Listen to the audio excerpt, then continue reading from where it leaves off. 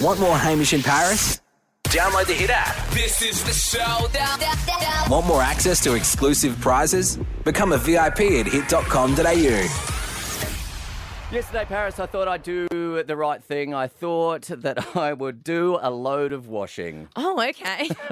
All right, a load of washing. That's something new for you. A load of washing. No, every now and again, and I think it's the right thing to do, so I'll throw a load in. Okay, all right. I learned a very important lesson. Let me run you through it. Look, the washing machine was going, then about halfway through the cycle, it started making some funky noises. Sounds like my dishwasher. So there was a clanking noise, and after that, it was followed by a metal-on-metal grinding sound, and then the washing machine stopped altogether. Ew. Stopped, and I went, oh, no, what have I done?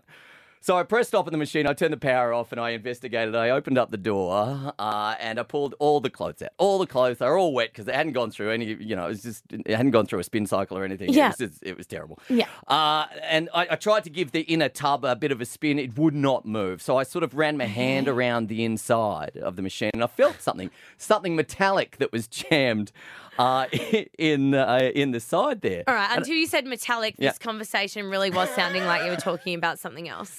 No, it was definitely metallic. Yeah. Definitely metallic. Thank you. Let's clean this up a little. Yeah. So I pulled at it and it wouldn't come. I yanked at it. It still wouldn't come. Do you know what you're talking about or not? Yes, I Washing machines, just to be clear. Yeah, it's a washing machine. And it was something stuck in the washing machine. I put my foot on the machine. I counted to 3 and I really gave it a good old heave. And eventually it came out. What do you think it was that I had in my hot little and slightly damp hands? Pair of tongs. Pair of tongs, I don't know.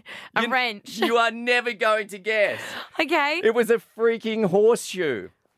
A horseshoe. Well, it sounds like a lucky horseshoe. No, you haven't. Where'd the horseshoe come from? I don't know. A That's horseshoe. the thing. You don't have a horse. I don't own a horse. I don't know anyone that owns a horse. You go out the back and your dog's wearing horseshoes? Oh, no, you've caught me. I do not know. I haven't even seen a horse in the last couple of months. No. I don't know where a horseshoe could have come from. I do have 2 boys. Somehow they've probably come across a horseshoe, rammed it in their pockets.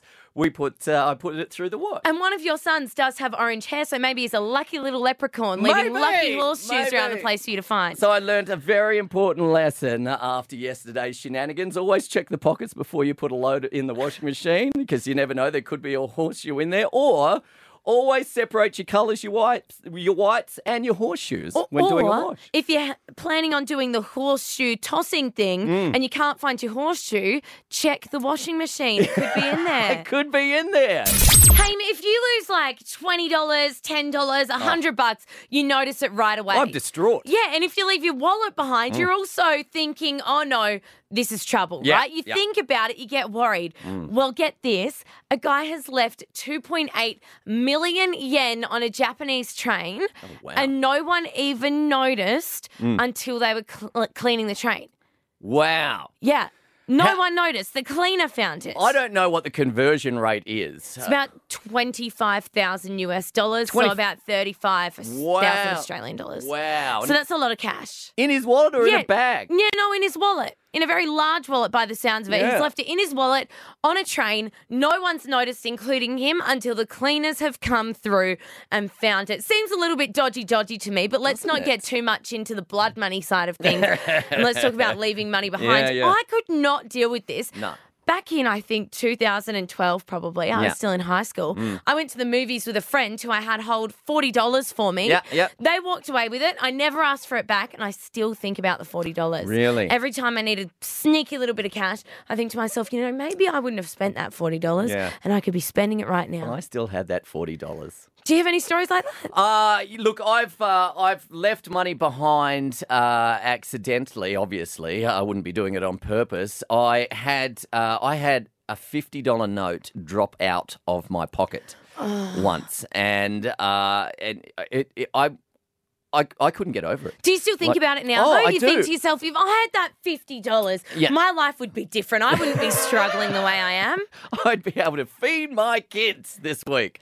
I can't believe it. And, it doesn't matter what note or what amount of money you lose. I reckon you're distraught because, I don't care if it's $10. $10 is $10. That's $10 of my money. And if it pops out of my pocket or, you lose it in some way, I'm devastated. Unless you're this guy and you've lost 35,000 Australian dollars on a train and it doesn't matter to you at all and you don't even realise, you're not even worried about where your wallet is and you're not thinking, is that 35 grand in my back pocket anymore? Did he go back to pick it up or how did we work this out? Or did somebody else eventually pick it up and go, well, there's 35 grand? Well, it's obviously gone public. They know who the guy is, so I'm assuming that he's got his cash back, but they should be asking a few questions of him, I think. A lot of questions. 13, 12, 16, though, we would love to hear your stories. How much cash have you lost or left behind? Mine's $40. This rando from Japan is 35,000 Australian dollars. And Haim, you've dropped 50. 13, 12, 16 is the number. Tell us your story. Phil is on the line right now. Phil, how much have you lost?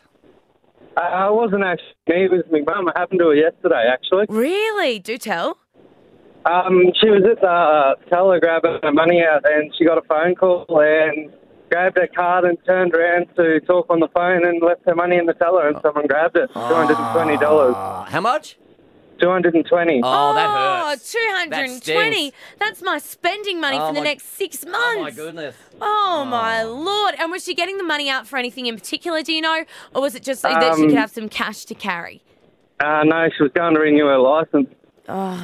I've got to do that.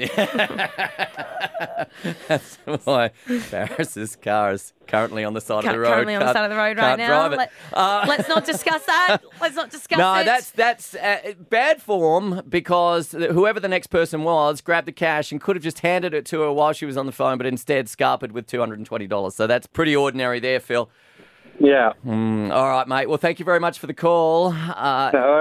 Have you thrown the photo up yet, Paris, of you and the Fruchoc guy? Not as of yet. Would you like me to? I showed you it this morning. Yes. You want it to go public? I'm not sure if I look that good. The Fruchoc guy's sort of showing me up and it's a cardboard cutout. I know.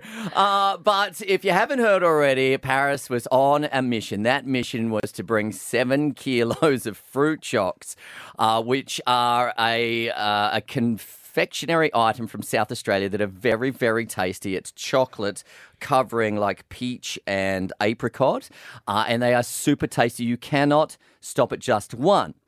Now, your mission was to bring back 7 kilos. You have succeeded. Mission accomplished. Yep. And trust me, I've given the divine little treats to some people around the office this morning.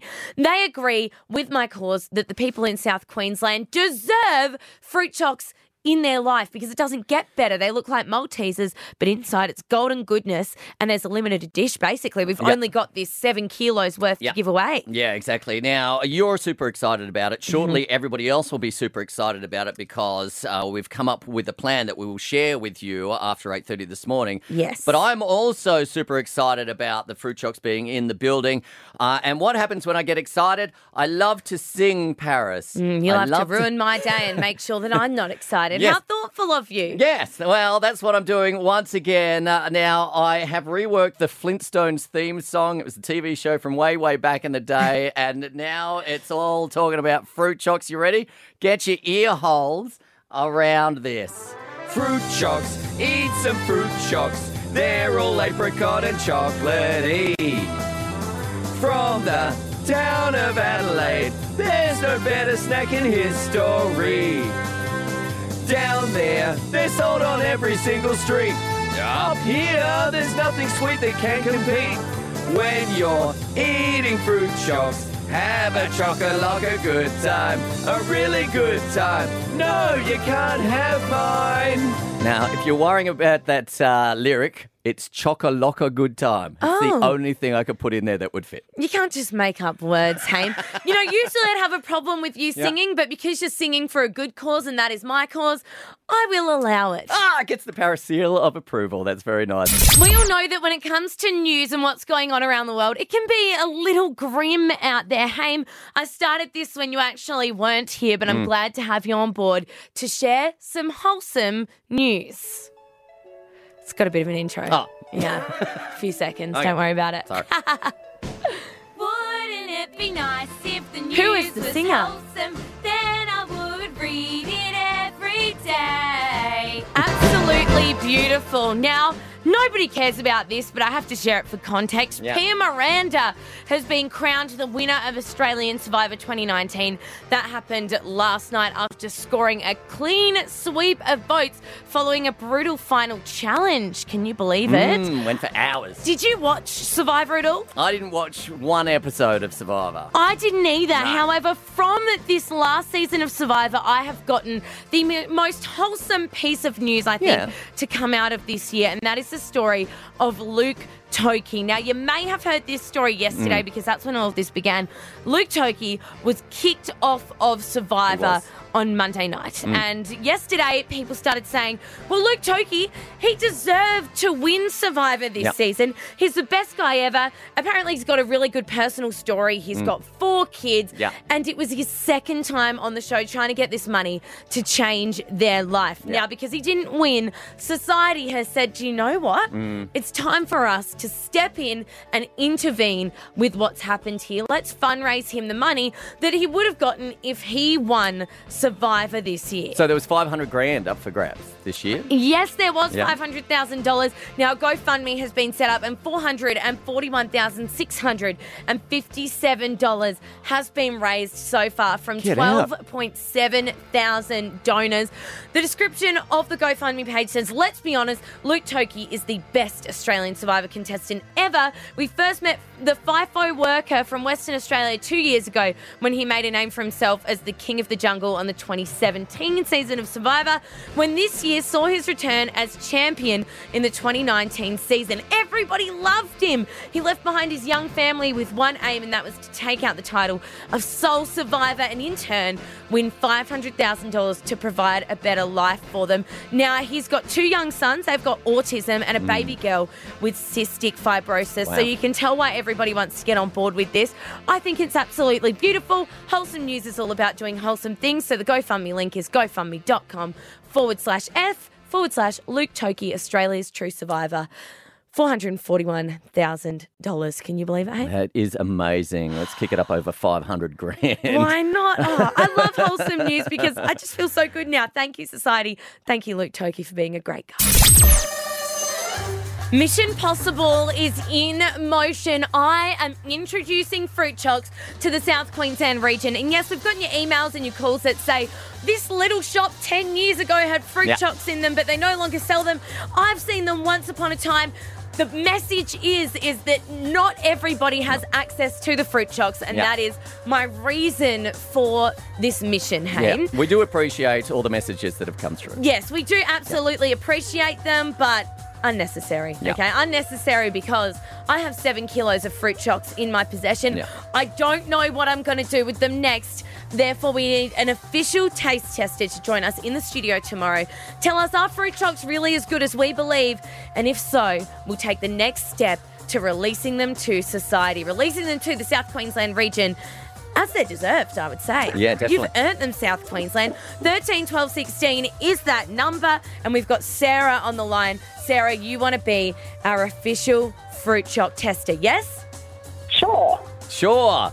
All right. Have you ever tried a Fruchoc before? I've never even heard of them. Thank goodness. Good. Do you understand from what we've been saying what they are? Chocolate with fruit in them?